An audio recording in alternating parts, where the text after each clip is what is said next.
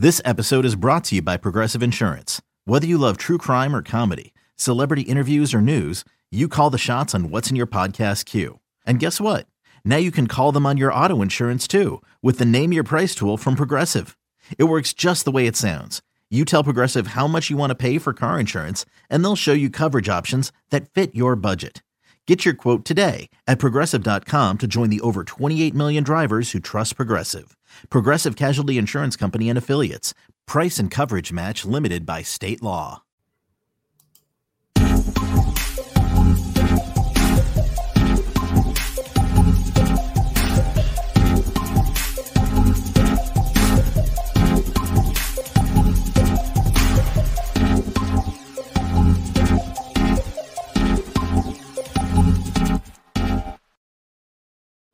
What is going on, everybody? Welcome to Home and Away here on the No Ceilings NBA podcast feed. I'm Stephen Gillespie, but you know that because you heard me yesterday on Draft Deeper with co-host Maxwell Baumbach. But today, man, I got such a fun show lined up. This is a draft podcast, so you know we're going to talk draft. But I'm kind of labeling this one like don't forget where you come from, because we're going to be talking about basketball, which my guest and I have been fans of basketball our whole lives. We're going to be talking WrestleMania, which my guest and I have been wrestling fans our whole life. And my guest today gave me the pathway to be where I am now. So he's been gracious enough to host myself and a lot of my other No Ceiling brothers here on the network. And it's only right that we return the favor. Ladies and gentlemen, without further ado, Mr. Chris LeBron. Chris, what's up, my man? Hey, man, that's a hell of an intro. I appreciate that, bro. You know, when you came on my show, I mentioned like how we got started. Started with an email, and a reply, and it was to me, it's always cool when someone asks me to come on their show, and we've taken off ever since that show. Like I hopped on your show, and it's like. It was like instant like chemistry. And you're like, like he knows what he's talking about. I like the way you formatted the show. And then we've made this, it's 3+ years or whatever it's been since we've, talked to each other about, everything, so it's been a fun ride and to see your success, bro. I'm always happy to see your grind and all that. So, I'm ready, man. I appreciate you for having me on. Oh yeah. So real quick, man, like I know who you are. Everyone at No Ceilings know who you are. But we've had some developments on the network for a little while now. And so there might be some ears that may not know Chris LeBron and what you do, man. So I want to give you the opportunity to kind of share your network, kind of your history and what you got going on, man. Let the people know in the beginning of this episode where they can find you and your work. Yeah, so you can follow me like Off the Ball Pod. It's where I'm most active. I'm talking every type of basketball. You name it, I'm talking it. It's crazy how I even got started. Like, yeah, it was. I remember summer 19 when the Knicks Knicks didn't have a great offseason, to say the least. At the moment, shocker. Yeah, shocker. At that point we're used to that, and it was one of the most. It was a very low point as a fan of the team, and there's been a lot of low points, but that was probably the lowest. And I just started doing the podcast and just started and all that, and just went with it. And I've done this in the past, but on and off. And all that. But this time I was like, I'm going to stick with this. I'm going to write it out and let's see how it goes. I'll do 10 episodes. And if I'm not feeling it, at least I gave it 10 shots. Not do because, they say all the stats and all that after the first one, like it drops like 60, whatever the percentages are. So I just went with it and just kept getting more confident, getting more better. I was like, you know what? What's the right equipment and all that? I was like, let me invest and all that. And then just kept getting, and then reaching out to people in the draft space. And that's where I kind of got confident. I was like, oh, yeah. I remember Matt Babcock was my first big guest. Sent them an email. I was like, I'm probably not going to get a reply. That same day hit me back. And I was like, oh, now I'm like, okay, how do I do this? I've done it with friends, but I was like, now this is someone that like is respected in the basketball community. It's like, oh, I gotta take this serious. Like, okay. And then I did it with him. We did an hour and I learned so much in that hour that I was like, oh, I don't know enough basketball. I thought I did. I don't know. I don't know enough. And I learned that, and I was like, the draft is so much fun and all that. And I was like, gonna dive in more to that, and that just kind of just snowballed into when I've done now and all that, and just the amount of dope people I've met throughout the whole no ceilings. Like I remember talking to a bunch of you guys before even. I'm like, why doesn't this person have more than 50 followers? Like it's kind of crazy and all that, and it just and I'm like. And it's kind of cool seeing you guys, grow and all that, like I said, with us. And then we just started talking draft, and it was like, yo, kind of like talking draft. This is fun doing these live drafts, and like people like, hitting me up, and then it just turned into something that I didn't expect. I was like, whoa. Now I got dads hitting me up, be like, hey, can you get my kid on your show so they can get some? I was like, yo, this is crazy. Talking to scouts, talking to people from Clutch. I was like, yo, this is cool. I never expected it, and it just took off from there. And now to have a point where like people, like look forward to draft time and they ask me to like come on their show. I was like, I don't even think I'm not to where you guys are doing like really in depth, but like I'm like, that's cool for people to ask me to come on their show and talk the draft, or like when they think about when some of the best draft heads ask me to come on do like a mock draft and represent the Knicks and all that. I'm like, yeah.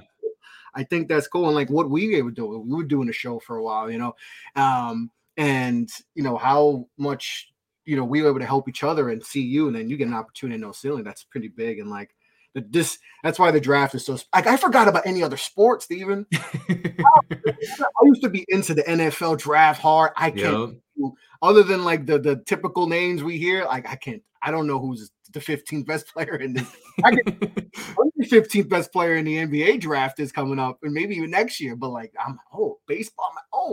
I've been so glued to basketball. It's meant so much, and like these last 3 years, it's been so much fun. It's been so much fun. Like that. Like I said, the amount of people I've met and network with, and like have real relationships with, is something I've never envisioned that would happen. Like we're doing this right now. Like I didn't envision to like us have and it's not just basketball. We've had very deep conversations and all, where it turned into, and we've never even met in person yet. No. And I know like if we were ever to meet in person, it would be like as if we've been knowing each other for 15 years and all that. Whole life. Yeah. And it's just, those are the things that have been the dopest part, is the relationships I've been able to build and all that. It's one thing to have a dope guest and all that, but I know that guest that I have a relationship with that person, and we'd be able, and even with players, I've had a relationship with kids that were coming out of the draft a few years ago that we still talk to. And it's like, it's been fun. This whole basketball thing is taking over, and it's like, it's just been a blast, bro. Like, this is dope that I'm doing this. Like, I've been excited. I didn't get to sleep, bro. I've been writing down prospects. I've been watching Jordan Hawkins highlights again, coach. I was like a bunch of guys and all that. I was like this is dope. So I'm looking forward to this, bro. And of course, WrestleMania talk. I can't wait for that. Dude, we it's like I said, like I'm gonna title this podcast, it's Home and Away with Chris LeBron. Never forget where you come from, man, because like I said, you took a chance on me, with Off the Ball Network, and I had a pretty, I would say, decently successful for 2 years of having an NBA podcast, sponsorships with Manscaped and stuff like that. We did well, and I always look back, and it's like everybody wants more, right? You always want more, of course, but it's like a network that I just started from like just an idea. We got some pretty, a lot of respect. We got a lot of respect where you see Off the Ball Network and you're like, okay, they got those something. Dudes know sports, those dudes know sports, and like for you to be able to go on and do bigger, better things. And a lot of guys that have left, have gone on to do some pretty cool things. Our guy Jergs at ESPN and all ESPN, that's huge. Yeah. I'm like, if I'm like the double A, if I'm the G League, some people when they take that to offense, like, oh, I want to be everybody wants to. It's like, but sometimes you can be real and all that. I'm like, I'm cool being the G League. If people are going to come to me and be like, hey, what's this guy? He's good. And I'm always, I'm not one, oh, you can't have him, you can't poach him. It's like, no, I'm going to tell you, he's really good at this, and all that. Yeah. Like they've come a long way. And you've seen people at the network that have grown from, not to say nothing, but like grow from not having a big base to puppies, like now puppies, and to now they're, they're full on dogs and all that. So that to me is also a great part of seeing that, is people seeing grow from a network that just started from, just an idea, and like kind of, has the respect it has to this day. Yeah, it's got that New York hustle to it. You know what I'm saying? So you Yep, got to yep. represent. You represent the Knicks. You represent the Giants. You represent all of sports, and Mhm. you're an everyday man's man. You know what I'm saying? So from the relationship that we've had, from you giving me a shot, from us podcasting together, doing shows together, all that. I'm super excited to have you on today's show, brother. I'm But excited. we got the mushy gushy stuff out the way. We got to start with that. But so we're a draft show. This is almost a formality because I'm really excited about our next conversation. But I got to get you on here, man, because like you mentioned, you got an eye for talent. You know what I'm saying? So I wanted to ask you for 5 prospects that you are considering like your dudes, like guys that you Mhm. watch and you're all about it. And just to put it out there, this isn't Scoot Henderson, Victor Wembanyama, Yeah, Brandon the Miller, obvious. Yeah. like not the top dudes. These are your favorite or some prospects that you enjoy watching. So the first one that you have is a name that's rising a lot. I've seen a few people release draft breakdown footage of him. I have him 10th on my board, and I was able to Mhm. watch him in person and interview him. That's Taylor Hendricks out of UCF, man. So I know why I like him. I have him in Mhm. my top 10. There's people at No Ceilings that like him even more than me. So how much do you like him, and what about his game just kind of speaks to you? I love his game. I've been on the train with him, since the first time I saw him play earlier this Mm-hmm. season, and he has all the traits you want in an NBA wing. He has the size, 6'9", well, probably 7 foot of wingspan and all that. Can shoot Mm-hmm. consistently too. Can defend and all that. And it's just something I'm like, oh my god! I just visioned him on the Knicks. I'm just like, oh, okay.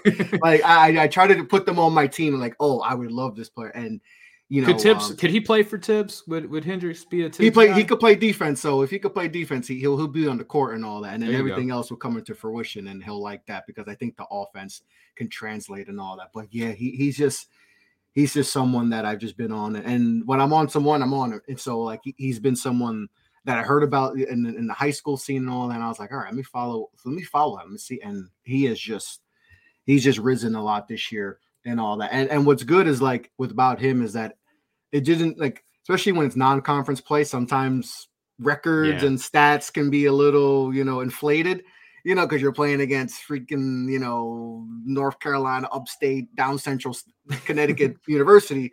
And it's like, all right, but then in conference play, you see it matched up and all that, the stats, even, staying, at the same level. So you saw that progress. Okay, he could play. You see him against big time competition, I was like, okay, this kid is good and all Yeah. that. And like some of the little things, like, how he reacts and, when a guy drives and he's coming from the weak side and all that, the little things I saw. And I'm like, oh, it's like, Mm-hmm. oh, if he gets into the right program in the NBA, man, if somebody molds him properly, this kid can be, a potential all-star level player. And I think that's why people are finally seeing that.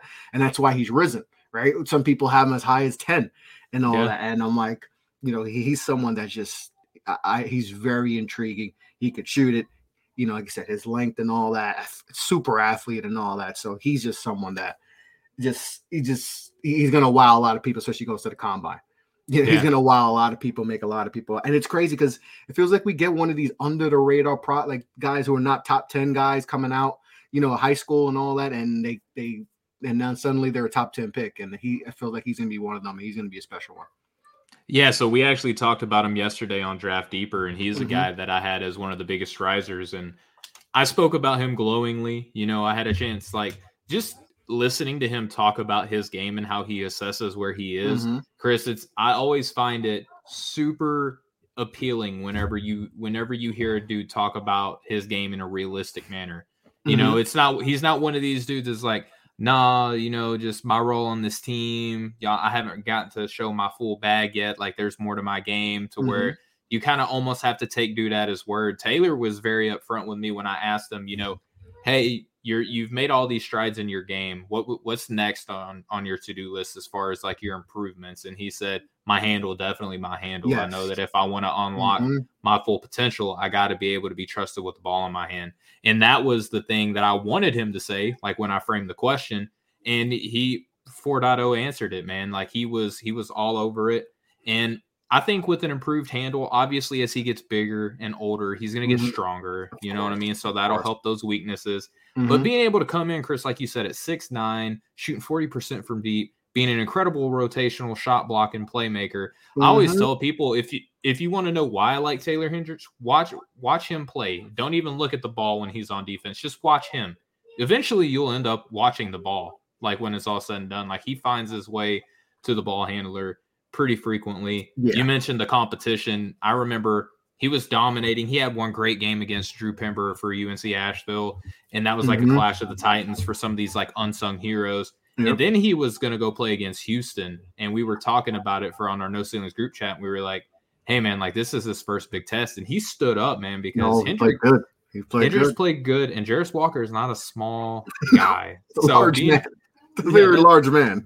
He is a mountain. So I was pretty impressed with that. And then ever since December, I've been like, this dude is an NBA player. It's just to what degree do you believe that he is, you know? So yes, I'm with you on Taylor. Now, the next guy, you already said his name earlier. You mentioned Jordan Hawkins. Now, he is a very popular player among the No Ceilings crew that we have here. I have him at 20. I'm probably like one of the quote-unquote low men on him, but I feel like I see what people are seeing with him. But how do you break down his game? Because I feel like his strength is a really prominent strength, but I'm interested to see what you think about the rest of his game.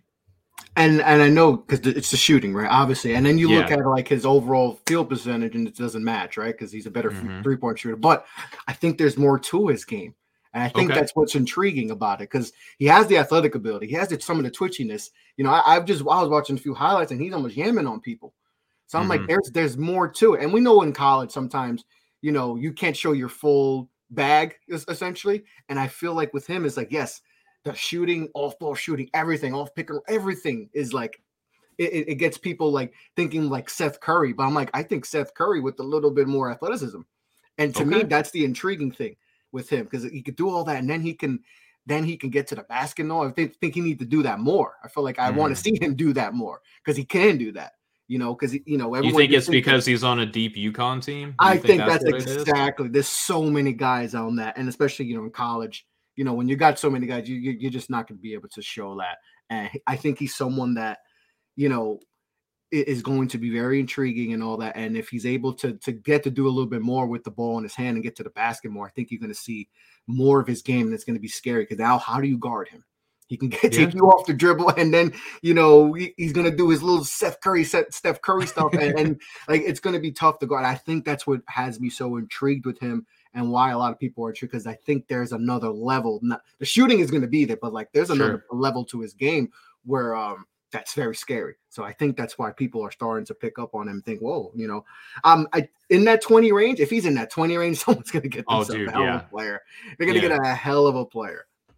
No, for sure. And I think with me, it's like, he looks like he's a better athlete defensively than he does on the offensive end, which 100%. If you got to pick one to be more athletic in, I would say defense is probably where you're going to do yourself the most favors. I don't know. The connective stuff kind of has me worried about thrusting him like into that lottery, like potential top 10 range. No, I get you on that. The being chased off the line stuff worries me a little bit, but at the same time, he can relocate so well. Like he's a very good guy at what Corey Tulaba calls 0.5 basketball, right? Where it's like, you catch the ball, do you got the shot, do you got the drive? All right, throw the pass. And then when he throws the pass, he's not just hanging out in one spot. He is immediately relocating somewhere else. Like he might have like the most miles on his tires out of any prospect this season, because he's constantly moving. So, and the movement shooting is a real thing too, you know, like it kind of worries me though, because there are a lot of good shooters in this draft. I think hands down, he's the best movement shooter. But I think 100%. I'm also curious too, Chris, do you think he's really 6'5"? That could be a stretch. He's really 6'5"? That could be a stretch. Okay. Could be a little bit of a stretch. I'm very interested in what his measurements are, because that's going to be clutch. That's going to be very crucial. Yeah, I mean it is for a lot of people, but at 6'5", I think that's like one of those metrics where like if you're under, I think people are going to knock you more severely, as opposed to like if you're listed at 6'8", but you're really like 6'6", 6'7", you know what I mean? So yeah. Yeah, if he's like 6'4", 6'2", 6'3", I think it could. But if he's legit 6'5" or 6'4" and some change, Yeah. that's definitely someone that you get intrigued. But if he's 6'2", I think, because like you say, he does has a tendency to get moved off. If you get a stronger defender and all that, he can definitely get pushed off. And like I said, it's not going to be as easy, at the NBA level. But if he's a legit 6'4", 6'5", I think that helps him a lot. So that's going to be interesting to see at the combine what happens with that measure. I love the comps too that I hear with him. Like, I can't get Buddy Hield out of my head whenever I'm comparing Jordan Hawkins. I see a lot of Buddy. Buddy Hield is a good one. There's some Quentin Grimes to him too. Okay. And I had visions of him and Quentin and Hawkins in New York with Brunson, and all that, and Hart, and yeah, we have a nice little thing going there. But yeah, no RJ. What's up? No RJ. RJ, that's a podcast in itself. Okay, all right, yeah. RJ, we'll push that aside. We'll push that aside. I love him, but I have a love-hate relationship with RJ Barrett. There you go. All right, speaking of guys that we love, I love Trayce Jackson Davis. I'm in love, and I don't care who knows it. I wrote about him during the season. The thing that interests me the most, and the thing that has made him so appealing to me, Chris, is the one thing we've always said about Trayce is that he just needs to shoot the ball. Mm-hmm. And he goes and gets ready for the combine. He runs a lot of guard drills and skills and all that stuff. Gets sick, can't do anything, comes back. And guess what, Chris? He doesn't shoot the ball. But you know what he does do? He play makes. It turns out that at his position, not every 5 needs to be able to shoot the ball to improve their draft stock. Sometimes you can just be a post playmaker too, like a legit one. A legit playmaking big. Good one. Good one. Absolutely. So the growth in his playmaking, the assist, his movement, the rim protection, he's a little undersized. Yes. At 6'9", but he has incredible leaping ability and he is strong AF. So what do you like about Trayce, man? Let's let the love unflow here on TJD. You hit it on the head, because everybody and their mama was like, "Oh, he needs to be a better shooter," and all that. And I was like, how does a guy go from not being a shooter to suddenly, shooting, 100 threes in this? That doesn't really happen. Maybe over especially time, in Indy's offense too. He's getting fed in the post and he's dominating. So why is Coach Woodson going to be like, "Hey, dude, start let's go up 100 threes a year," yeah. Because the NBA scouts are telling you have to shoot and all that. And it's that's just not the case, especially when you're dominant in the post and all that. So to me, that was the big thing is okay, let's see what he improves on. And I think, he could have fed into that and be like, all right, let me just work on, and I'm sure he worked on it, but it worked. Maybe it didn't flow. It doesn't flow in the offense and all that. So he just all right, there's got to be something else.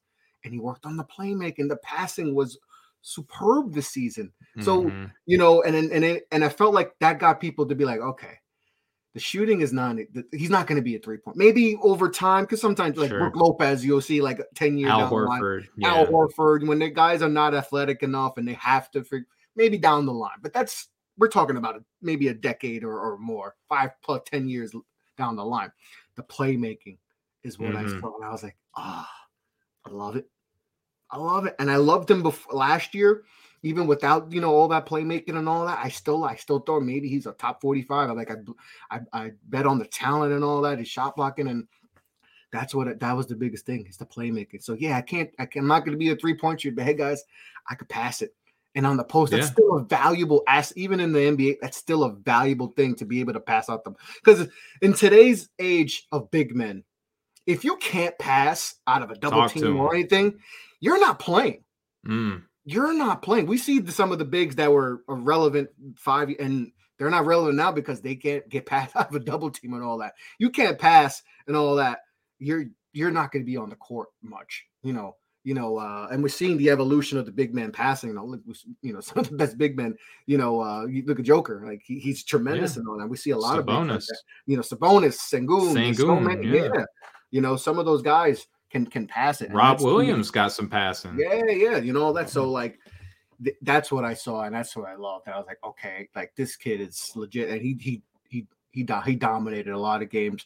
I think he had didn't he have like a 10 block game this year against I forgot who.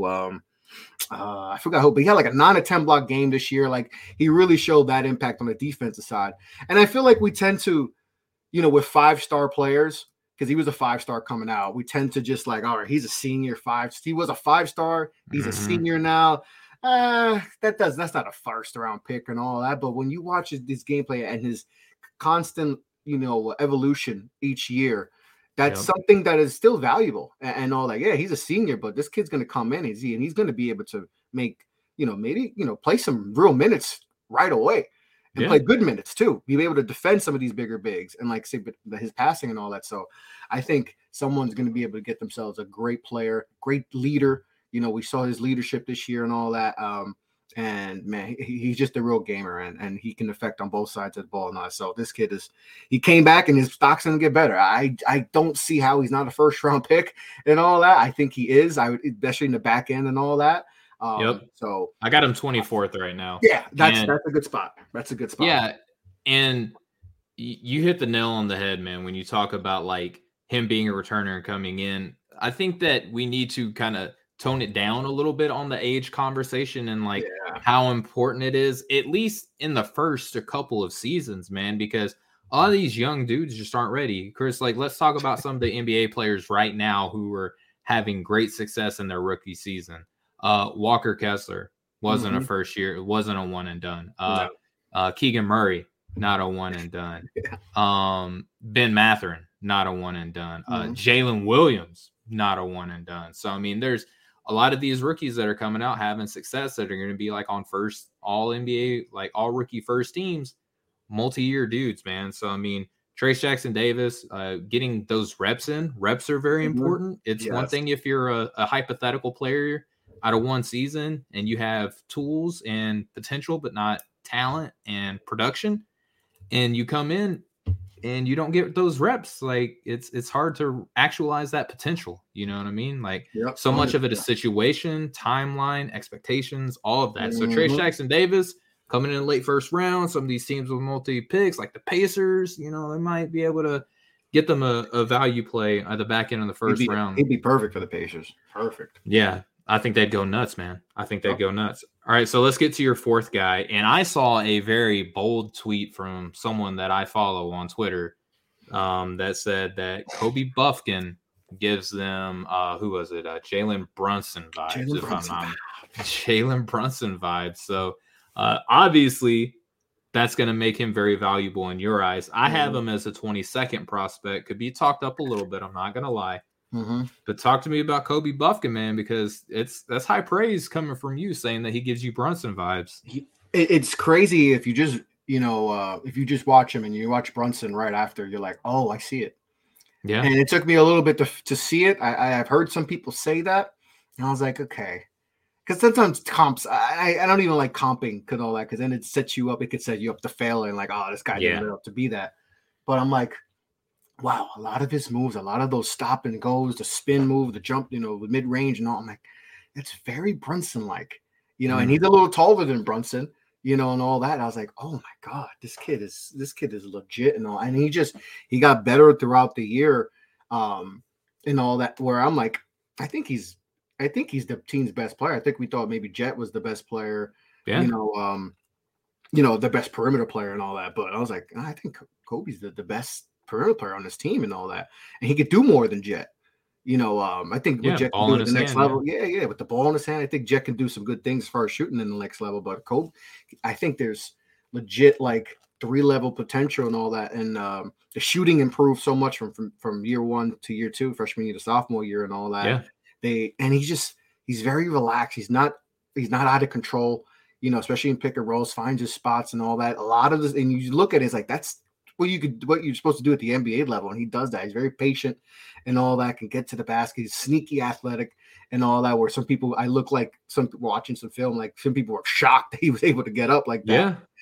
So I think as long as he continues to improve, the shot and his range and all that, I think someone's going to get themselves a good player. And he just, the last few months with him, I'm like, oh, I'm starting to really like this kid. And just like over time, I'm like, he reminds me of Jalen Brunson. You know, he really does a lot of the little stuff he does. You know, it just really reminds me of Jalen. So that's why I was like, oh, and I'm obviously being a Knicks fan, I'm seeing what Jalen's doing and seeing more close. You know, I saw some with Dallas hours, but not watching him, you know, night in, night out. I'm like, oh wow. And I see Kobe. I'm like, oh, there's a lot of similarities to the game, and then that's why I think, you know, and the progression to, you know, improve. I love when guys just, you know, not the greatest role year one, but then next year two, they take advantage of that, and then boom, they take off, and it's like that's really good to see. That there was a tough year for Michigan overall. They didn't make the tournament, you know, maybe some turmoil going on there and all that, but he Dickinson is in the portal now. Yeah, he's in the portal and all that. So you know, Jets going pro. I think that a couple guys go to the portal, but you know, he definitely showed out, and he was definitely the bright spot for that Michigan team. So, you know, he's going to go pro, and I think I wouldn't be surprised back into that lottery. I really would be surprised. Okay. Yeah. I know that we got some fans here. The Tylers, Metcalf, and Rucker really like him a lot. There's a couple other guys that are there. I'm probably last one arriving at the party on him. I got him at 22, but I think that this class is pretty freaking deep. With that being said, let's get to the last guy that we want to discuss. GG Jackson. Yes. So not a lot of people are putting their flag in his camp. You know what I mean? Like, there's not a lot of people that are willing to come out and say, he is my guy. There's people that like him. There's people that see talent and respect and honor the talent, but not a lot of people are coming out and saying that GG Jackson is my guy. So please talk to us, man. Like, why is he your guy? Like, why is it beyond just saying, okay, I recognize potential, I recognize talent? I feel like we have to, yes, we can look at all the analytics and all just the stats and just be like, all right, well, inefficiency and all that. But sometimes you just got to go a little bit deeper into that and put the situation in perspective. Like, so you're saying context matters. Context matters too. Okay. Like, and like, we see this with a lot of prospects. If you just look at the stats and all that, you're like, well, he's inefficient and all that. And I know he's had some moments where he looks immature and all that. But let's put the situation. He's 17 years old, going to play high-level SEC basketball. Yes. Okay, that's first, all right? So remember. As the guy on the team. And then let's be real, like they had a couple solid players, but they don't have guys that are going to be playing at the NBA level. Like so he has that situation and all right. He was supposed to go to Carolina, and I thought he made the right decision because I felt like if he did go to Carolina, he might, and we saw how Carolina ended up this year. He might have just kind of lost in that whole thing, and we might not even talk about GG Jackson right now. He may be in the portal, you know, because that situation just got out of hand and all that. But 17 years old, it's tough for a 17-year-old to just do anything in life, let alone now you're the face of the team and you got to play down south, you know, playing in SEC country. You know, that's tough and all that. And you're you're the number one prospect in the country, and you're choosing. People are already like, why are you coming to South Carolina and all that? And there's a lot of pressure and all that. And you're not playing with a lot of, you know, guys that maybe not his level, but like close to it and all that. Yeah. And so he had a lot to handle, right? Being the guy, having the ball in his hand. And, you know, when you don't trust your teammates because they don't have the same, you know, close ability, that's tough. And that's what I felt like I saw when I was watching, was like, he didn't trust his teammates and all that. And, you know, I felt like, you know, he had to do everything and all that. And I feel like, and I get why people get frustrated with him and all that. But I just feel like when you're the guy in high school and now you're going into South Carolina, you're the guy there, it's tough because you want to live up to that potential and all that. And like, you know, is it people talking about being the top 5 player prospect coming out.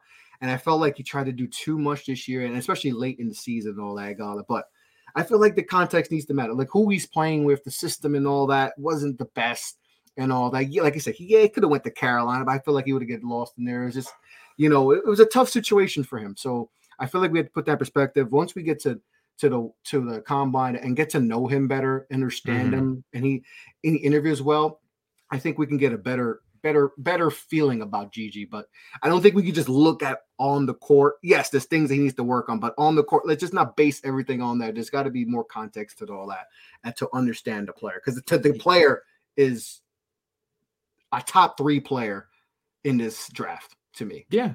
I mean, he's He's a high school player playing SEC D1 basketball, leading a team. Supposed to be a high school senior right now.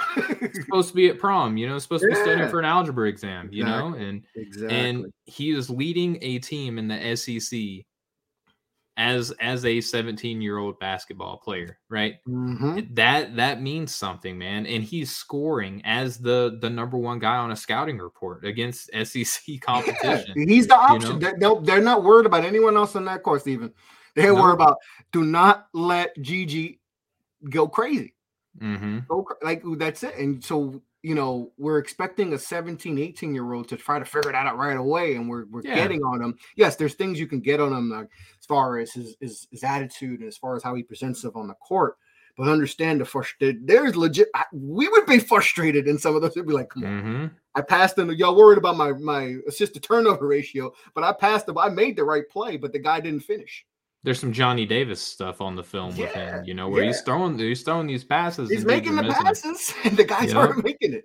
He's average. He didn't average a lot of assists, but he probably could average more, but he just didn't have the team. He probably could average 3-4 assists, but just didn't have the right teammates and all that. So I feel like we got to look at that because he's, I've seen some people have him, I have him 16. I have him 16. That's fair. I've seen 30. I've seen sick around, and I'm just like, no, we can't. No, that just can't be that's not Jaden Hardy. The Instagram was not that bad. You know what I mean? The Instagram thing.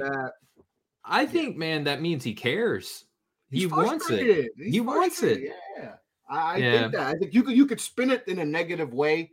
And that's easy. That's how it tends to happen. If we've seen anything this week, is that you watch a college athlete do something on the court and you want to make all kinds of. We kill them and all that. Like we forget these are young people. We were, the young people, and like I said, with him, being 17, 18 years old, like the weight of the world's on you, feeling the pressure and all that, and but there's still stuff on tape that you're like, oh my god. Dudes at his position aren't supposed to do the things that he does. No, not at all. Not at all. A 6'10" guy who can handle the ball, can score from any point on the court, has a limited range and all that, can take dudes off the dribble, can finish, and it's scary what he can do with the ball in his hands. And let him be in an environment that's going to promote growth and promote development and promote culture and understanding. You know what I mean? Like, give dude a shot in that environment before we write him off. You know what I'm saying? Like, let's not just be like, okay, one scene is in South Carolina. Like, he was good enough to get recruited by UNC. And, those dudes don't do anything wrong. You know what I mean? So, like, I get why people are having frustrations with him because they see there is flaws, obviously, defensively. Of course. Sometimes it's like, I'm like, Gigi, what are you doing, bro? Like, why are you processing is? It feels like he's thinking way too much. Like everything's going a million miles per hour because he feels like he has. Or he's just simply not interested. Sometimes, and there's sometimes this you see that like, okay, he has no interest, but there's a lot of times you see a lot of those highlights and they're down 30, and they're down 25, and I'm not making excuses, but it's like. It's a contributing factor. Contributing factors, like, man, I dropped 25 and we're still down by 20. It's like I'm doing everything. I'm trying to. I have to force shots because who else is going to do that? I got to drop 25 and guard the other team's best player. And now you want me to use all my energy on their side, and like I know everybody wants everybody to be a two-way player. Of course, and all yes. That. It's even it's sometimes not realistic.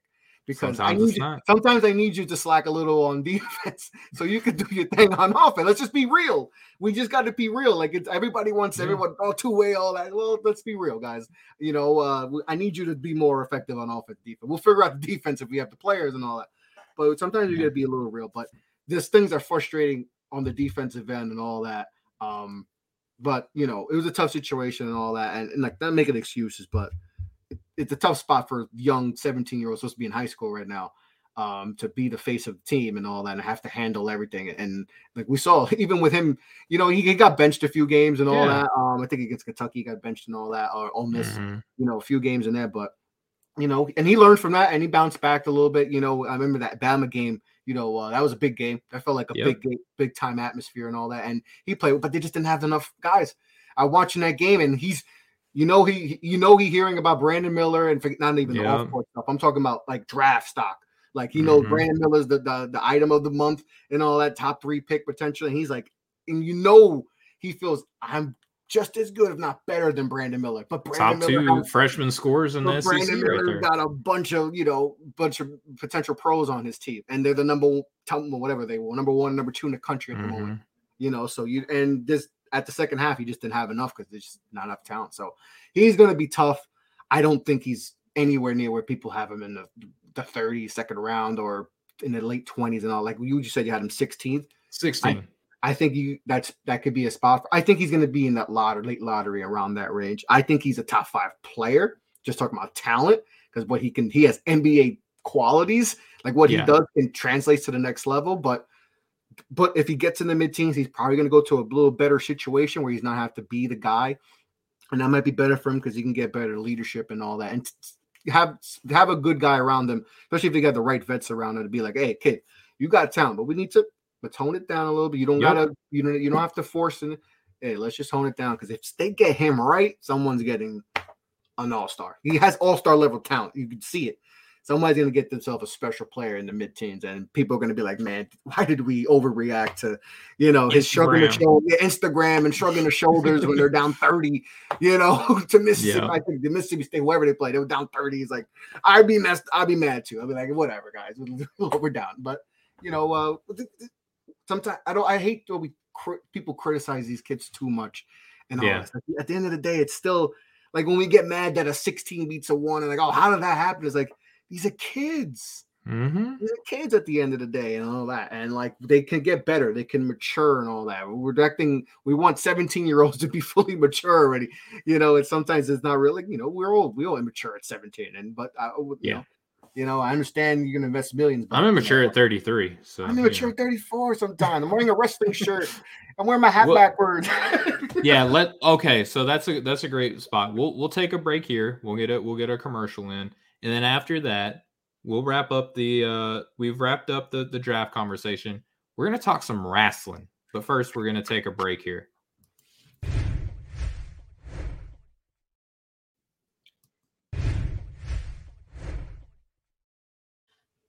All right, we're back. So everybody who stuck with us through that commercial break, welcome back. For you wrestling heads, the rest of this episode is for you. You can see, if you're watching, that Chris is wearing a Smoking Skull t-shirt. I'm rocking my black and white NWO shirt. And if you did not know this, WrestleMania happened this past week, Chris. I am 11 years old every time WrestleMania comes on, dude. I tweeted that out. I don't care. Like, I'm old enough to where I don't care if people think like, oh, you watch wrestling, it's fake. Like, yeah, I know. So are movies, and I like to go watch movies. You know what I mean? So the stuff that people sing about in songs are fake too. So I mean, I can't. Oh, so I mean, the book, there's science fiction books, and I still read them. But I get more, Steven. I get more mad. You can say my team suck, whatever to me. You could say I suck. Yeah. You say wrestling's fake. Oh, I go get I blow a gasket. I can't stand that word, fake. Yeah, we don't say that about the Avengers. Oh, that's really or Fast 27 or Fast and Furious or any of these movies. Like, I don't say, well, that's fake. That didn't really happen. No, you just didn't. Like, I don't go to a play. I don't go to see a lot. Like, I went to see Lion King a few years back. I'm not going to be like, this is fake. That's not a real lion. Simba's dad didn't really die like this. I know how, like, animals can't talk, stupid. Animals can't talk. Like, Mufasa is not really going to, like, it just, I'm with you. The word fake.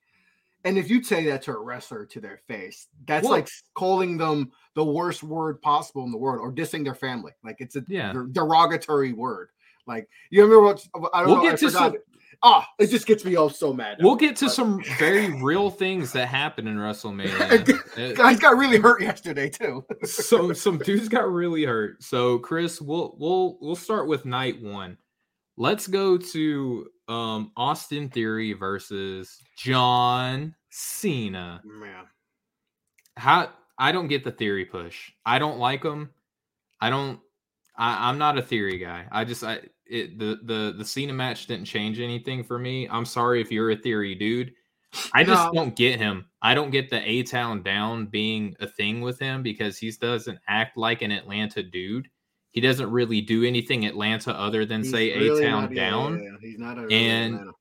He's like trying too hard to be a punk that doesn't care. And I'm like, okay, like if you don't care, then why do I care? You know what I mean? So I don't know. He's a tough character for me, man. He's tough because I look at it both ways. It's like I don't know what he's going to be in a few years, but I can understand why they push him because he is a young talent. He is talented in the ring and all that. He's been someone that's been in this limelight for a little bit. Like he was in Evolve and like they did a documentary on him. Like, and this was maybe I could get my years off, but maybe like 3, 4, 5 years ago. And I remember hearing about them. Like, and like this, everyone was saying like, yo, if there's ever going to be a guy next after Roman, it could be Theory.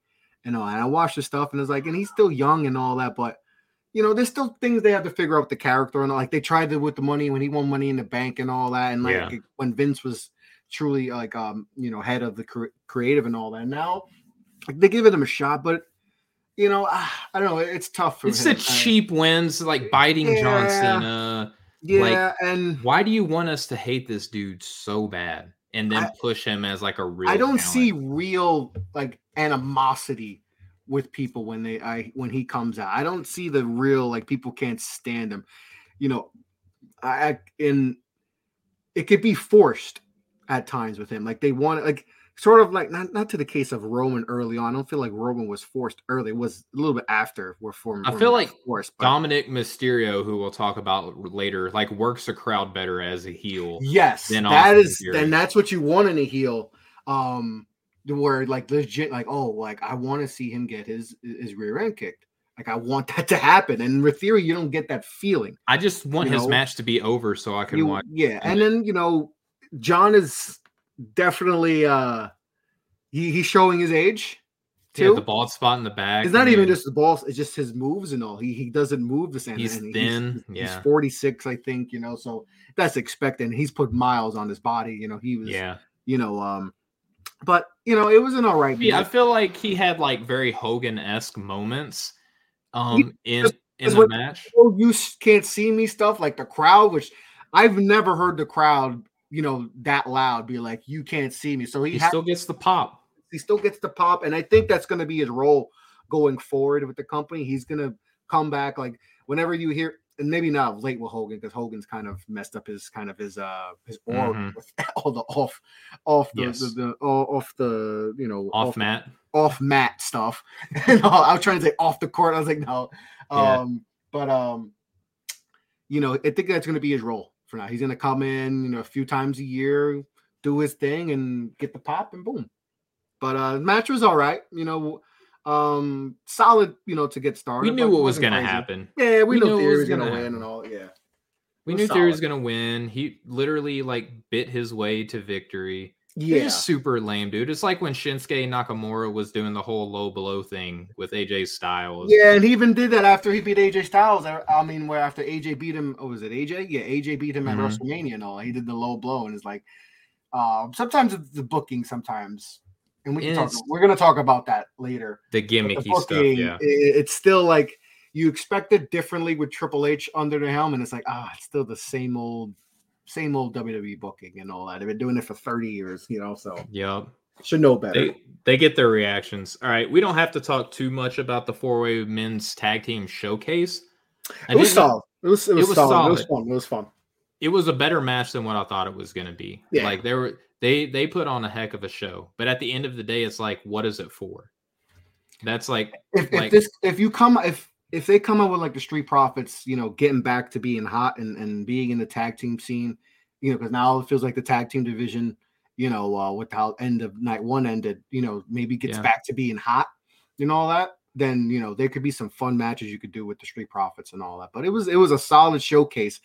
And I think they did it the way they had it produced, a showcase. I think this showcased a lot of the talent, and we're like, and a lot of people are like, oh well, you need the guy pushing these guys more. And I think we're going to see that coming out of Mania.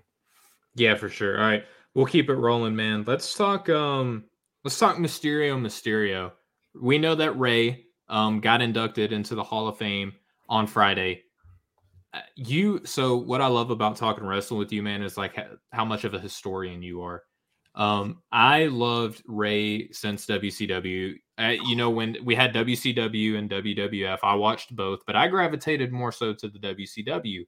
Mm-hmm. And I know that a lot of people don't admit to that. I still you're down south too, so it makes sense too. They're Atlanta. That's where they call them Atlanta, and they call WWE New York. Exactly. So, Ray wrestled in a group called the Filthy Animals for a little while, and Conan was a part of that group, and Conan gave one of the most beautiful induction speeches. Because it was kind of a dull Hall of Fame, and then Conan got in there, and he even buried people too. But that's what Conan does, and he's so good. I wish they would use him on, but I know that you're taking a risk when you put Conan on the mic, so you might have to pay some fines and all that. But to me, he needs to be on a big, because he's a tremendous. He can be the Hispanic Paul Heyman. And all that. He could be the Hispanic MVP. Yeah, he could put him with the LWO. You can put him with someone that's not strong on the mic, an Hispanic that's not strong on the mic, like Escobar. Give him Conan, same like what they did with Brock with Heyman, right? Whoever's that Hispanic Brock Lesnar type, and they're not fluid, rather they're not fluid in English and all that. Just give him Conan, and he's gonna elevate. I wish they would do that. But he's a legend. Conan, when he was doing the stuff with the Wolfpack and all that, he's another. He's so good. And the story, I knew about the story with him, Conan and Ray, and how he kind of just gave him a shot. And it's kind of crazy how a guy like Ray, because we've seen WWE and other promotions try to promote the Hispanic masked wrestler, and it's failed miserably. Sin Cara, there's a bunch of guys you could say. Del Rio, they forced Del Rio on us. They wanted him because he was different, and he was good, but he just wasn't the guy and all that. But Ray, his connection with the crowd, I was so happy he was able to get in the Hall of Fame, because he definitely deserves. He's one of he's not maybe the best. Like WCW, my favorite wrestler ever. He was a monster. WCW. Yeah, he's my favorite wrestler ever, man. I dressed up like him when he was with the Filthy Animals for Halloween. I got the baggy camo pants. I put the blonde in my hair. I did the little. And when he took his mask off, you see, I show you show some people what? That's what he looks like. He's he's a baby face. I remember crying when he took off his mask, because I was watching I was a WWE guy, but the reason why I like WCW was because of the cruiserweights. They start off their men. I remember when he lost to Kevin Nash or whoever, and they made him take. I was like, that hurts, and it's hard to get that back. To get back that mystique, because there's been plenty of other luchadors that lost their mask in WCW. That's why WCW is where it's at. Juventud, Juventud Guerrero, did that. A few guys have done it, but it's hard to get that mystique back, and he was able to get back and get back to being who he was. So good for him to be in the Hall of Fame. What do you think about the match between him and Dominic? I thought Dominic had some spots, man, where he looked like he could be at least a middle card guy. For a long time in the WWE. He's come a long way. He's come a long way since when he started. I felt like they were forcing it in the beginning and all that when he first got there, and it wasn't clicking. He was getting go away heat. And they finally embraced it, okay, he's not going to be a babyface. People not he's a heel. And when they had him turn on, I think it was it SummerSlam? Yeah, it was when they with Edge, when I think the Judgment Day was trying to get him to turn. Yeah, because the Judgment Day was going through a weird phase where it was this isn't working, and then they added Dom, and Dom's added another elements because people love. And we just talked about heels. He's healing. He's what you want in a heel. You want when he comes out, you want people to be oh man, I want to see him get. And now you add the element with Ray, and I thought they did it perfect because Ray, even if. You could just tell Ray's that type of dad in real life. Not like the deadbeat, but I'm not going to hurt my son. He's a family man. Yeah, he's a family man, and it became believable. He probably wouldn't do this in real life. It would take something crazy for Ray to be I'm going to beat my son. and what it took him to badmouth his mom and all that, your wife and all that, and your sister. And then that sometimes you gotta be dad, and sometimes you gotta take the belt off in the ring and literally spank his rear end. And you gotta spank him and all that. And it was great storytelling and all that. And it was good that he got the win over Dominic and all that. And but Dominic's come a long way too on the mic. Yeah, as a performer. Got in better shape, I think. Got in better shape too, which is another thing too.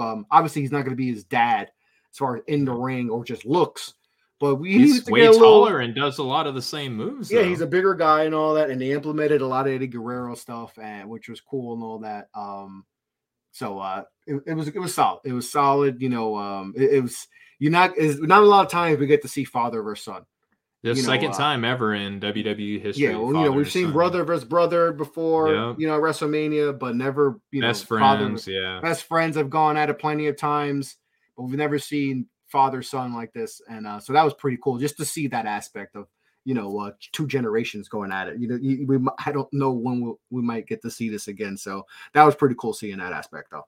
For sure. All right, so let's get into Seth Rollins and Logan Paul. Logan Paul might be a dude.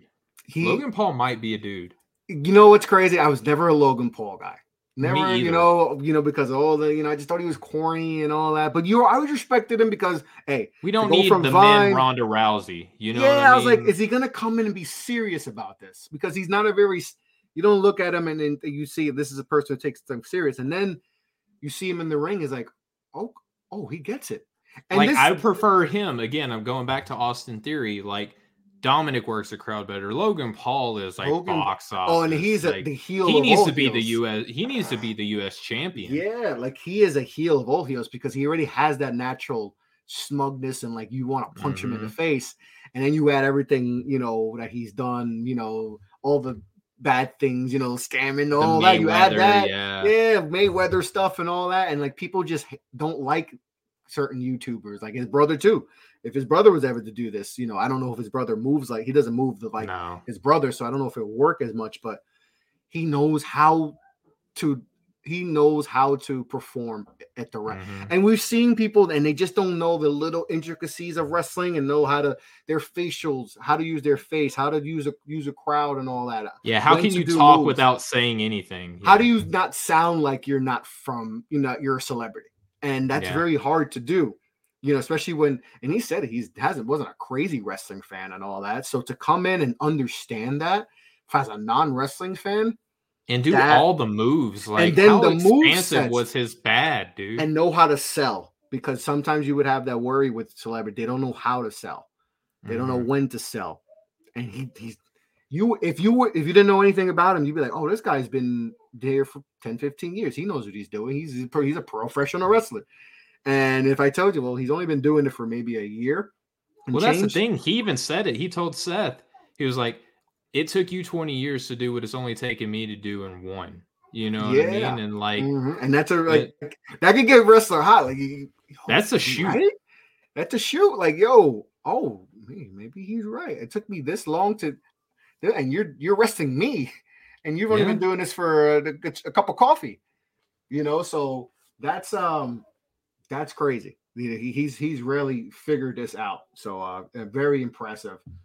Great match and all that. So what do you think about Seth, man? Like Seth did the celebrity work this time.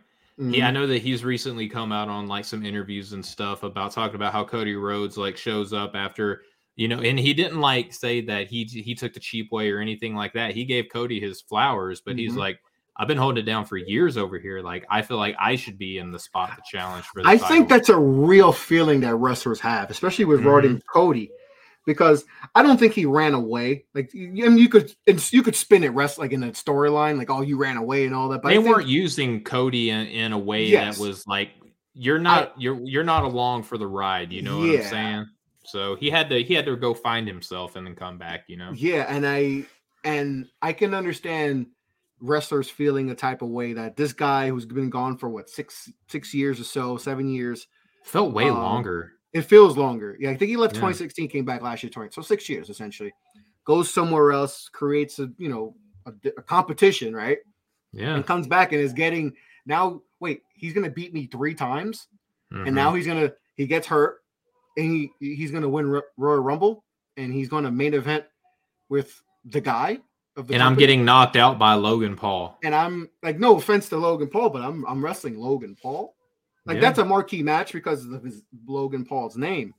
But it's like, and Seth has yet to main event at WrestleMania. He's been a part of a main event. He cashed in, but he has yet to be. He is the main event of the, and that means a lot to these wrestlers. He's Punk, so over too. Yeah, and he's like CM Punk still can't get over that he did not main event WrestleMania 28 when being that triple threat match with The Rock and Cena. He still gets mad. I'm sure he's still pissed off at that, but that's a real thing. So he's mad somewhere right now. Yeah, he's mad. So he's always mad, CM Punk. But like that's a real thing. Like with wrestlers feeling, this guy comes in. Yes, he's a bigger box office name now than he was 6 years ago. But I've been here. I've been the WWE champion. I think, and they've said they've had some animosity. They've had words, and maybe it's been better and all that. But I could definitely see real like, hey, you're gonna push this guy to the moon already. Like he hasn't been here in 6 years. He's been in the other company.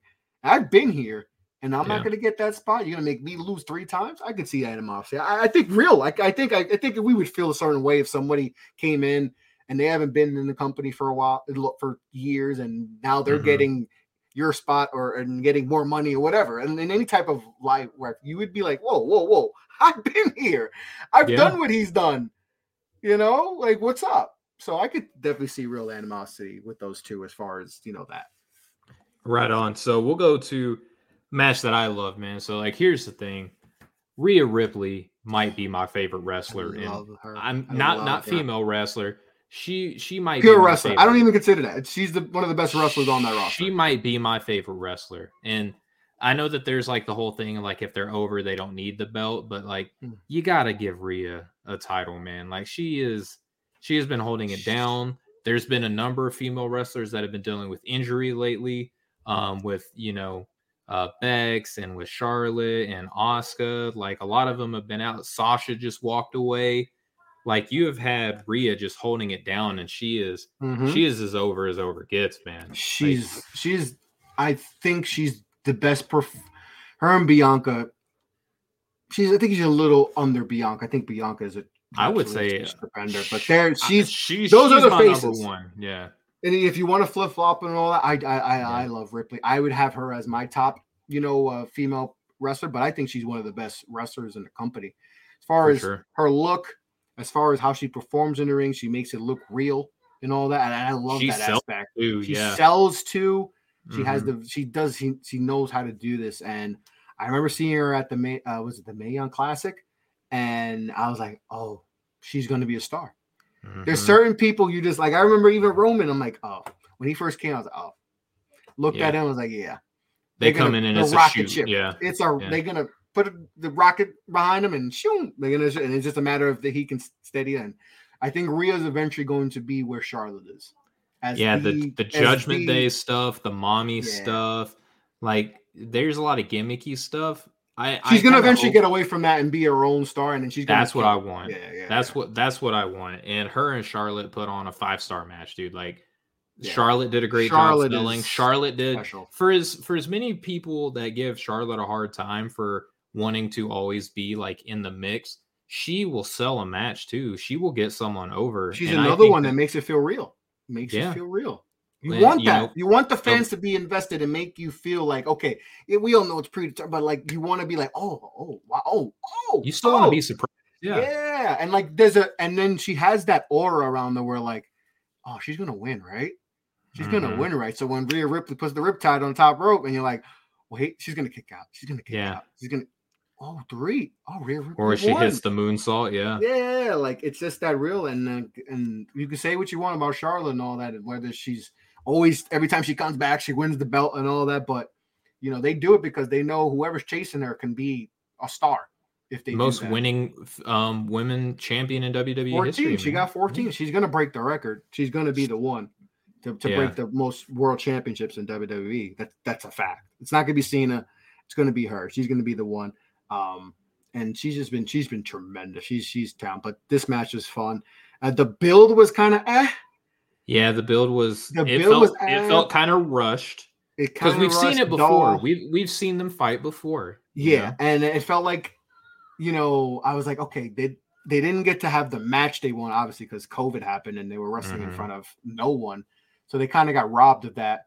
The build felt well, but I was like, I know the match is going to be good. So that's the one thing you can follow. Charlotte and Rhea is like hitting a stride that not a lot of superstars. Exactly. So I knew the match was going to be a banger, and that's what it was. And Rhea winning was the right move. That was probably one of the few times they made the right decision. WrestleMania. I feel like every match was very predictable, and we'll get to night 2. Yeah, but and predictability isn't a bad thing too. It's not. If it's done right, if it's done right, it could be fine. But it's just sometimes they get in their own way. Sometimes. Exactly. So before we get into night 2 and the match that we want to talk about, this match ties in very closely to it. You had the Usos versus Sami Zayn and Kevin Owens, and now this was great. We talked about Seth Rollins and how he was impacted by Cody Rhodes coming back. I mean, Sami Zayn also heavily impacted by the Cody Rhodes return, because Sami is probably, if there's no Cody Rhodes, he's probably main eventing WrestleMania against Roman Reigns, right? With the Bloodline storyline. It would make no sense, yeah. But with Cody Rhodes coming back, it's like, okay, we've had this whole Bloodline thing coming back. How can we have him be a part of tearing down the Bloodline? Let's team him up with his best friend that he's known for the better part of 2 decades. Yeah. And have them take on the Universal Tag Teams, or the undisputed tag team champions. And that's what they did. And they beat the Usos, who have been, the longest reigning tag team champions in WWE history. Yeah. The storyline obviously has been tremendous with the whole Bloodline of Sami and all that. One of the best storylines that the WWE has had in quite some time. And it's still good. It's still going on, but it was the storytelling and all that, how they incorporated Sami and all that, and how it elevated him as a, we know what he could do in the ring, but his mic skills went to another level and all that. And just like the believability and all that, and like just everything, the emotions that we had, especially, he just, everything, we're on the edge, Royal Rumble and all that, when he finally gets, and then we go to Toronto, where he's in his hometown and all that, and like he has home court advantage, he has home ring advantage and all that, and people are booing Roman Reigns like they haven't before, and just that, and then you tying in Kevin Owens, and we've seen them. I remember when Sami won the NXT title, and they're hugging and all that, and he turns on him, and so there's always that, like, okay, Kevin, yeah, I can understand why Kevin's a little weary of him, but it's like, but what if Kevin says, all right, and then boom, let's do it, Kevin Owens, and then he turns on him on the same own, because it would make sense why Kevin would, because like, yo, bro, well, you've been running with these guys for months and all that, and now you want to suddenly come to me and all that, so I can get, but it was a tremendous match, great storytelling and all that. The hot tag was one of the best hot tags that I've ever seen in a tag team match, but it made tag team. There's never been a tag team match that's main evented for the championship. We've had tag team match, I think WrestleMania 1 or whatever, main event, but main event for the tag team championships where we actually care. Undisputed, because like 4 belts on the line. It feels like a recent, like they'll just throw in a tag team match, and it just no, like it's always been a good match, but it's no sub. It's like, all right, that was cool, that was a good match, but it's like the 4-way showcase that they had. Yeah, it's like a showcase. It would be like a showcase, and it's like they'll throw 4 tag teams, put a ladder in it maybe, and that's it. But this one, like, you cared about it, so a lot of gravity with that story. It was great. Storytelling was great. The Usos they're so good. They're showstoppers, man. They really are just tremendous. They're the ones. They are the ones, and it was just great storytelling and all that. So I'm just happy with how the match came out, and the right team won and all that. So night one was tremendous, man. It was really tremendous. Great matches and all that. And the main event that was the correct main event too. That was should have been a main event, and so yeah, that was a great night one. It's hard to top that. And I thought they could, but we'll get into that. We'll get to that. All right, so Chris, we're gonna take one more commercial break for the audience here, and when we come back, we'll close with night 2. All right, but before we do that, here's a word from our sponsors.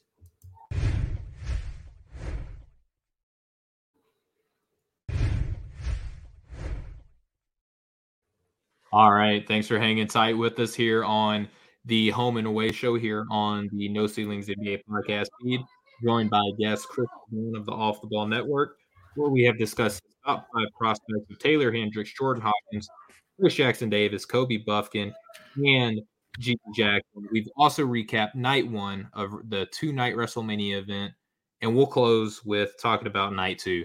Now, Chris, we don't got to get too in-depth with this match because, let's be honest, it didn't last all that long.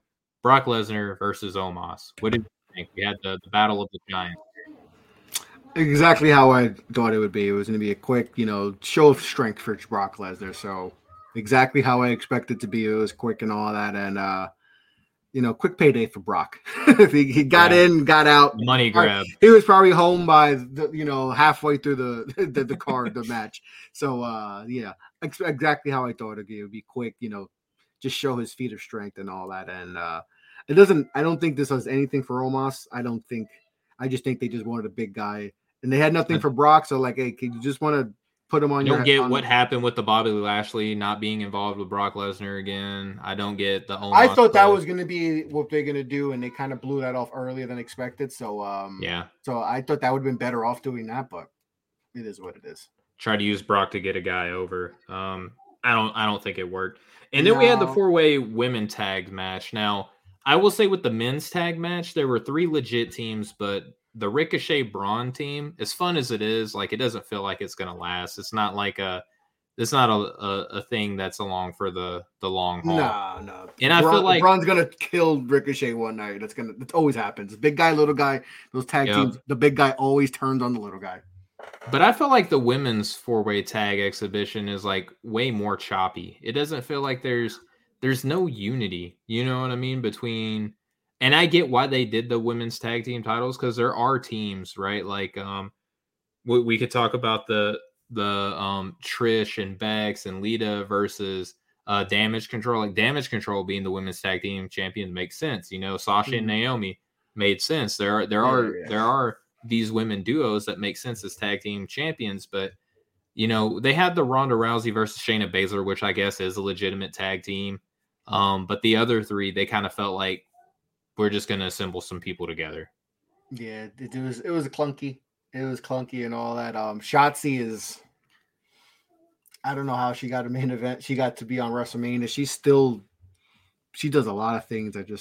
She's very clumsy in the ring and all that. Mm-hmm. Ronda and Shayna, I mean, they're good, but Ronda wasn't 100%, so she didn't really do much. They just kind of showed up at the end and won it. You know what I mean? It was just like, I know Raquel and who I like Raquel and Liv. Raquel and Liv could be a nice, solid tag team in that division and all that. They have the players. Just this match it fell out of place. It definitely fell out of place. And this Natalya is like at the points where I'm like, I've been over Natalya for. I can't stand that she has the rift in the beginning. I get mad at that. So whenever I hear that, I get mad because it's not Bret Hart. I get it because I mean it's her family. I get the lineage, but it's just like we don't got to keep doing favors. No. Yeah, it was a whatever. Like I don't even remember most of the stuff that happened in that match. It just was like.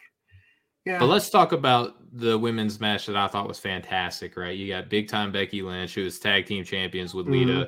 They have, and Lita's friend Trish Stratus is going up against Damage Control, which I love the Damage Control storyline. I love Bex, and I love Trish and Lita. I mean, like those are, very formidable memories that we have as young men watching wrestling, Chris. Oh yeah. So, right.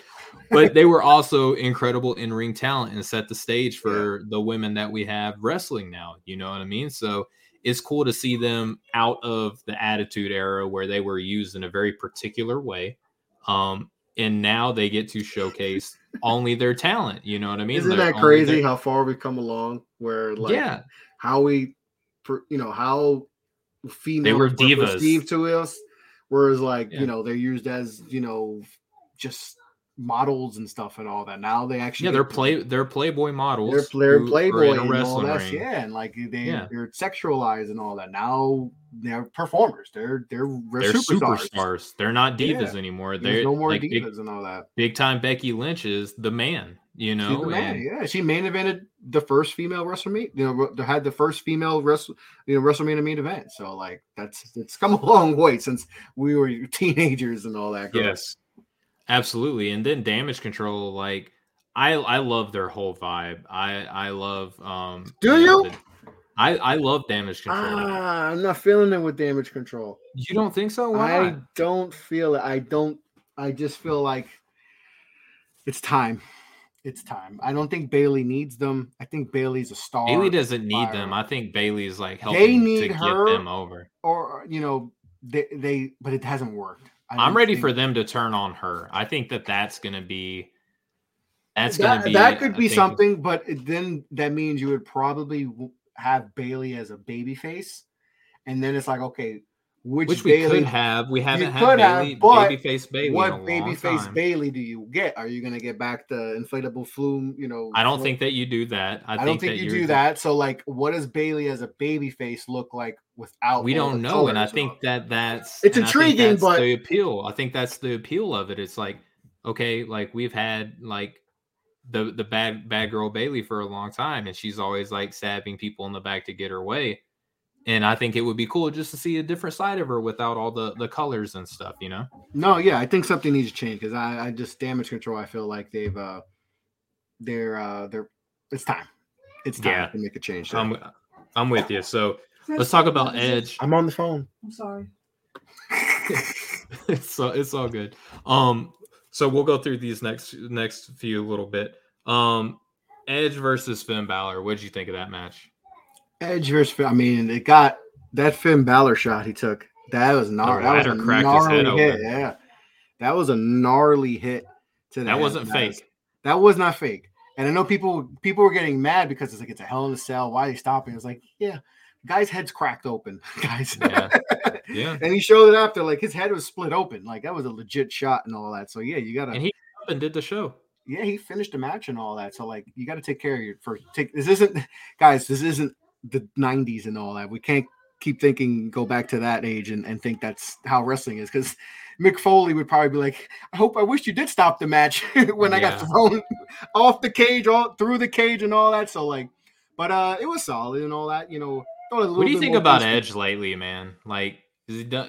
Is it done? You think it's time? Yeah, I think he's getting close to the end and all that. So it's he's been I'm happy he came back. I'm happy he's back, and he's able to have this run because he got robbed of it for a lot of years. So he's it could have been better and all that, but I thought Finn should have won.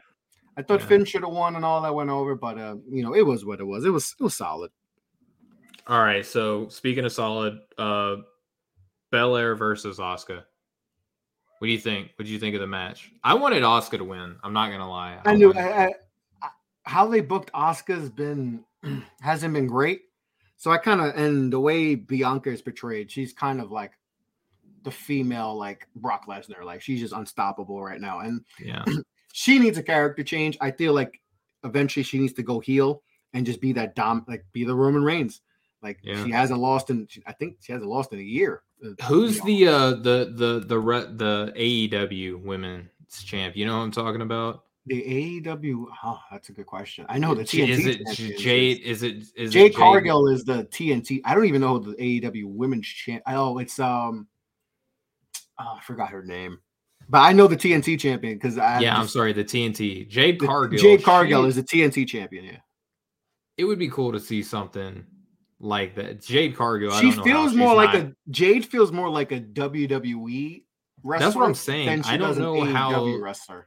I don't know how WWE isn't like, here's a lot of money. Well, I think if whenever her free agency is, I think she's someone that they're gonna throw money at her because they feel I feel like she's a star in AEW, but I feel like if she gets to WWE, they're gonna the way you see how they like her and MJF are like they're holding that down. Oh yeah, they're definitely holding that down and all that. But Bianca is kind of like in that. Like how we were just talking with, Bailey, you know what I mean? Where it's like a lot of dancing, a lot of happy, very talented. That's what I'm saying. She needs more of an edge because I think she's gonna eventually, if she keeps winning, people are going to get tired of it. And I think people are getting a little tired of it. And you kind of need that switch. I also just love Asuka. Asuka is like one of my favorite wrestlers. She's one of the best ever. And all that. It just feels like, it always feels like with WWE when they have, Japanese wrestlers, they just can never give them the chance to be the guy or the girl. And you see that with Shinsuke. Like, I thought Shinsuke should have been the WWE champion when he fought Jinder Mahal. Yeah. And they had Jinder Mahal win and all that, but they're still trying to figure out. They've been better with how they book their. She's been a champion before. She's been a champion, but she's 0-5 in WrestleMania, I believe. She's never won a WrestleMania match, which is kind of weird. But she's also had one of the longest undefeated streaks in WWE. So yeah, it is weird that you would see that. But I thought it was a decent match. I just feel like there's a lot of clumsy moments, though. You know what I mean? Between the two of them, I don't know if it's just like a chemistry thing between them, but it felt like they fumbled a lot in the match. It's two different styles and all that. You got one is an athletic person, one is more of like a strong style type of wrestler. So those two don't always those type of arcs don't really blend. But it was all right. It was all right. It was a fun match. So 2 more matches to discuss. Let's talk about the triple threat because I felt like that stole the show with night 1. You had Gunther, who is also on an incredible hot streak right now. And then you got the Banger Brothers with Sheamus and Drew McIntyre. That was just the most fun I ever saw, dude. Just beating the crap out of each other. This was exactly how I wanted it to be. It was exactly how it came out. And this was when you have 3 guys like this who are just legit ass kickers and just know how to beat each other up. You're like, I know everybody likes high flying and all, they want the technical more, but sometimes you just want guys to just beat the crap out of each other. Yeah. Exactly what you see the guy's chest and all that. And you got a long match too for a brawl. They had it, and you see some athleticism, especially with Drew. Drew is a freak athlete. Like the fact that he can do what he did, jumping out of the ring, doing kick ups and the kick ups he can do. I think he's going to eventually get back in the world title scene. But I think all 3 guys are the top of the card is so deep now. Though, man. I think Gunther is he's going to be the next heel champion.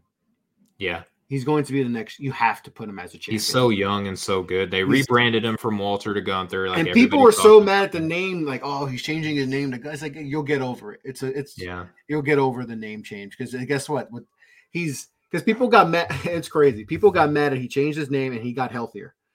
Yeah. Like he got more in shape, and people were like, oh, I liked him when he was fat. It was like, well, he doesn't like when he's fat. And the company said, yeah, you got to lose a little for LBs. And guess what? You listen and guess what? He's one of the best decision. The best decision he did was do that. And he's in great shape and he can go 40 minutes. He can do an hour long,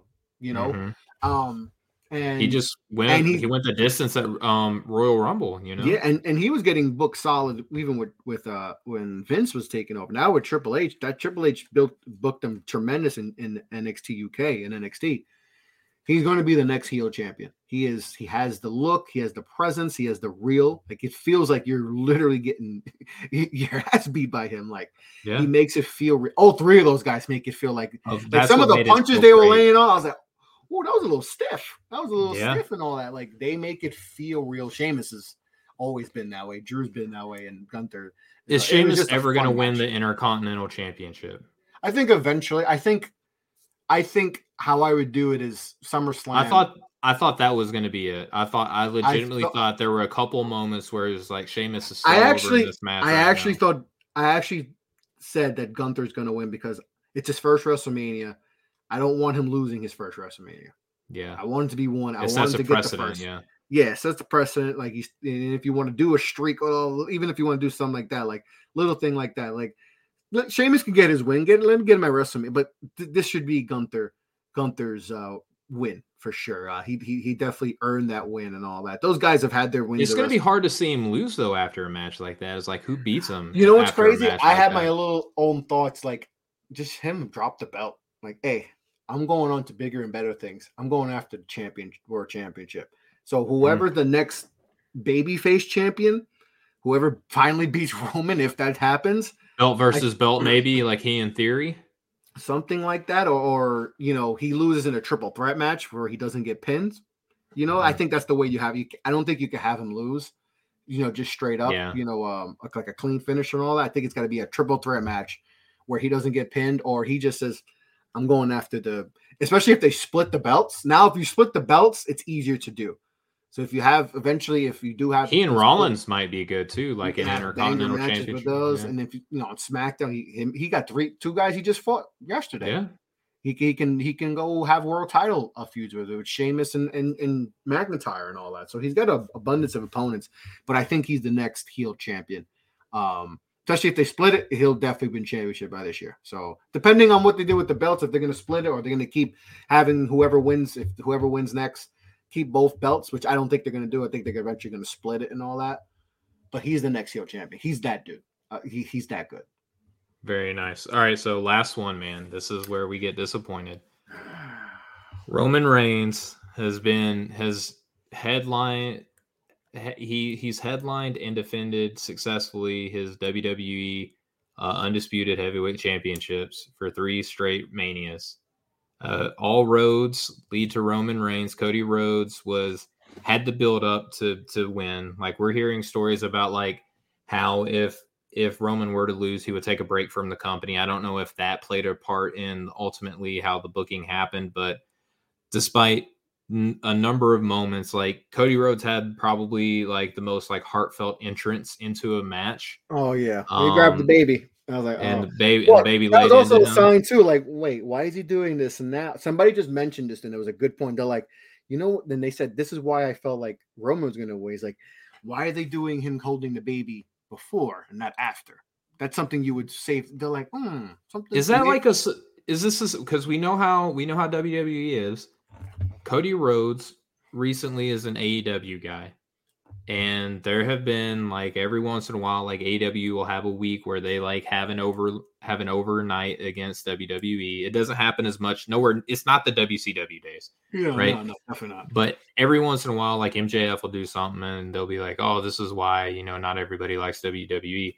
Do you think there's a little bit of that to where it's like the WWE dude who's been undefeated for like forever is not about to lose in his first time, not his first match against an AEW product? We've seen it before. I've seen it before, so that's not a crazy speculation that maybe they were just like, hey, not right now. But if it should have been though, because it just made sense though. Like the story, they had the whole Dusty thing going on. You have the Dusty thing and all that, and like this is the one title that's a loot. That's why he left AEW, because he felt like, I'm missing something. I want to be the WWE champion. That's always been my goal. Yes, I left there. I became a bigger star and I put myself in a position to maybe one day be in this position. The story was there. Even if you weren't a big Cody Rhodes guy and you don't think he can be a face of a company, the story was there. The story should have been. To me, WrestleMania is it's the culmination of a story. It's the culmination of a story. And then you rebuild the stories again at summer. I always felt like that's how that's the thing is like, how do you like everything was built up for WrestleMania? How are we supposed to continue to invest in Cody Rhodes' determination to be a champion after all the buildup that we had, the performance that he had? Like, it just felt like it was his time.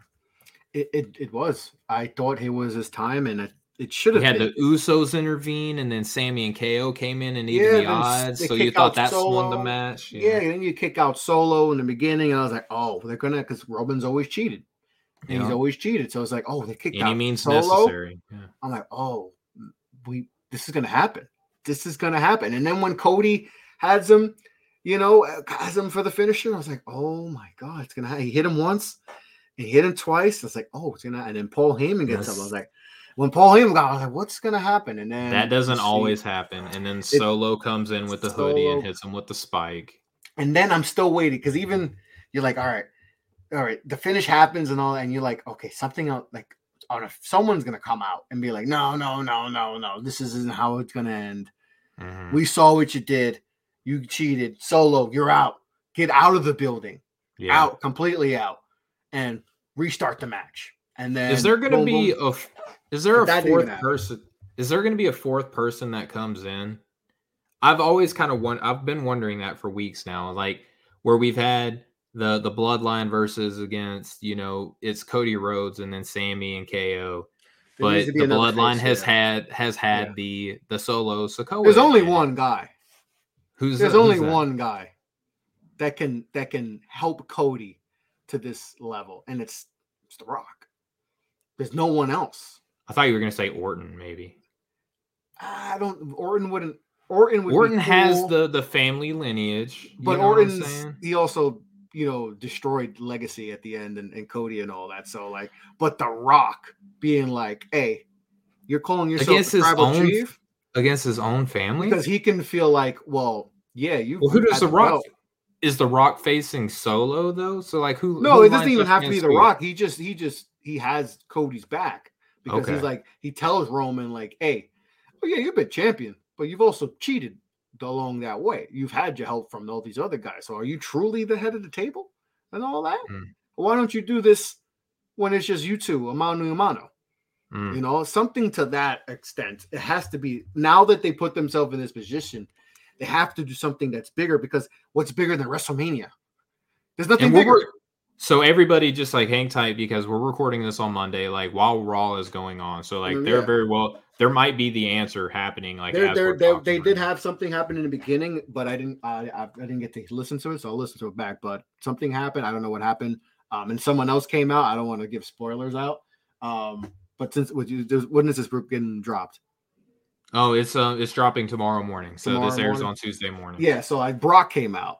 So I don't know what happened there. So I'm gonna have to rewind and see what happened, but maybe he gets he needs someone of significance, Cody, to have his back, because you cheated to win, and that's and I don't know if that's the way they're gonna go, because if I'm Cody, I'm like, storyline wise, like, bro, I beat you, I had you beat. I'm the closest to have beaten you, and you needed the bloodline to help you out. Every trick you could pull, you pulled it. Yes, so. They should have just ended, but I'm going to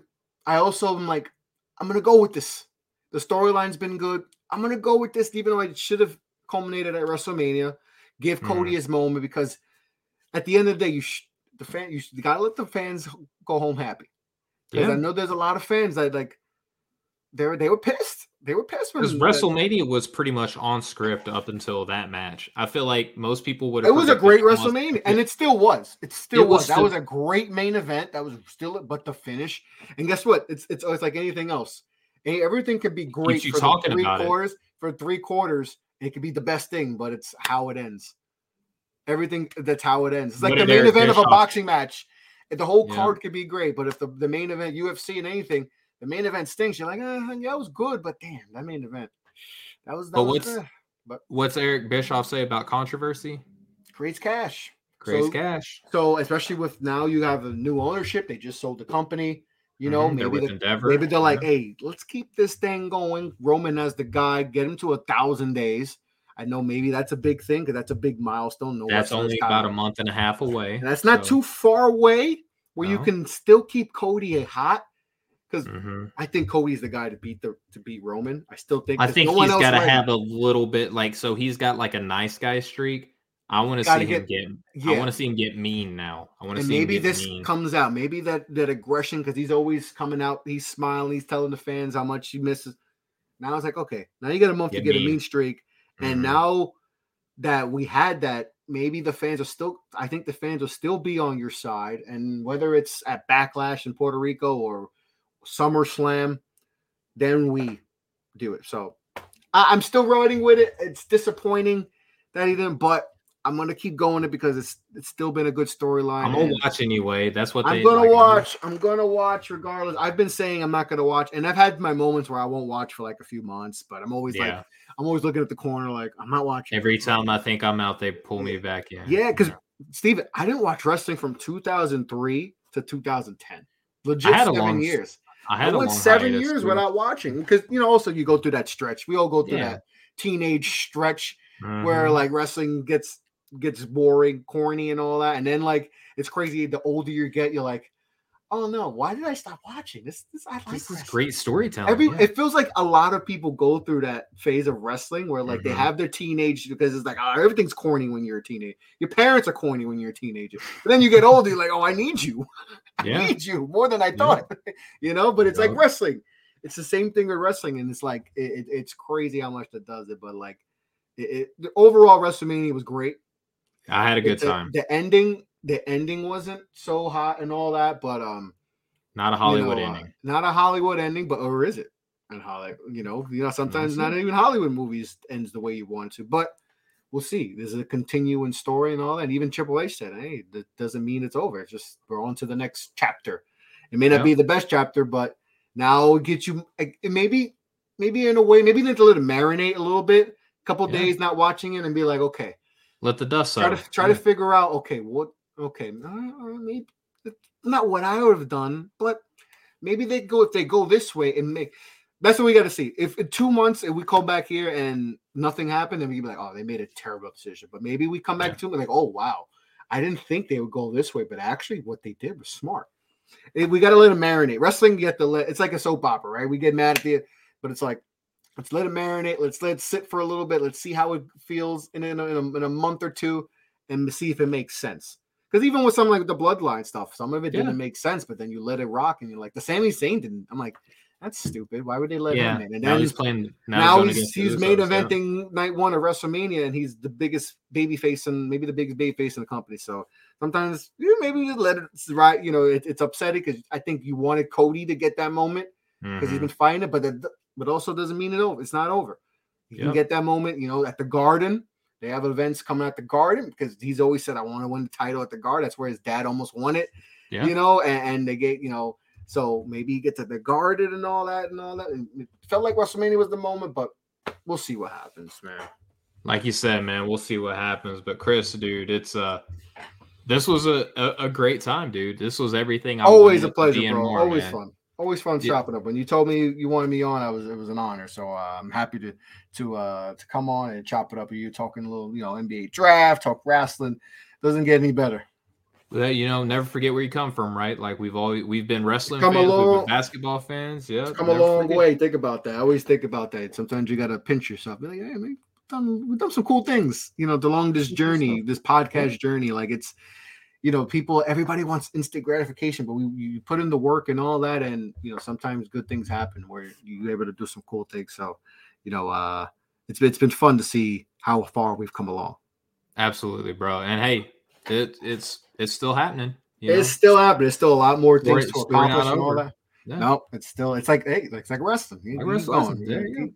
You keep going and all that, but yeah, man, it was a pleasure, bro. I really had fun. This episode's been a shoot, dude. So let's let the folks know where they can find you and your work, man, and anything that you got going on. Yeah, man, you can follow me at Off the Ball Pod. That's where I'm most active and all that. Talking all things basketball, whatever comes to my mind. I'm just with basketball related. Follow me there. Follow Instagram, Facebook, YouTube. Off the Ball Network is where I post a lot of shows and all the great content. Follow Off the Ball Network.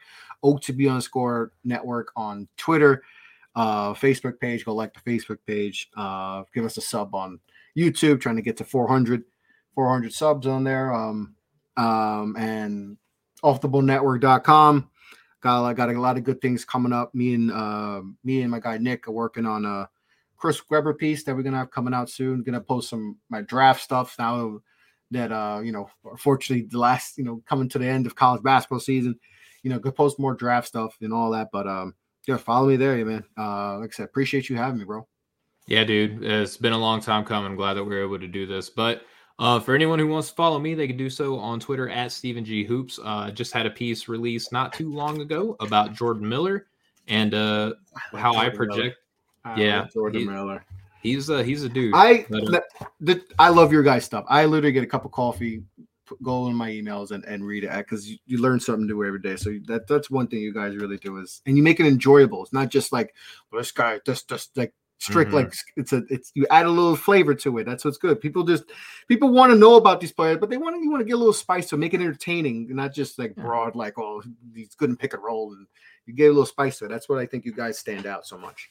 Well, I appreciate that, man. And, like I said, that Jordan Miller piece at NoCeilingsNBA.com.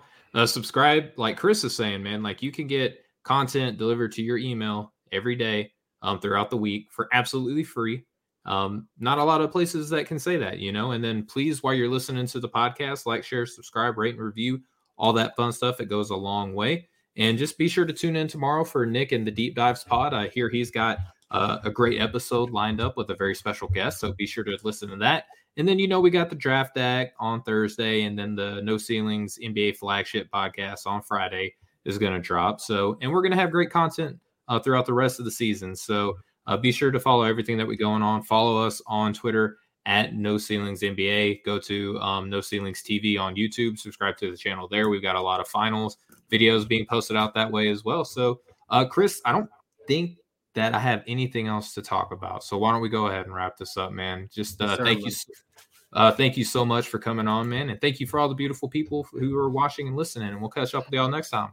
Much love, y'all.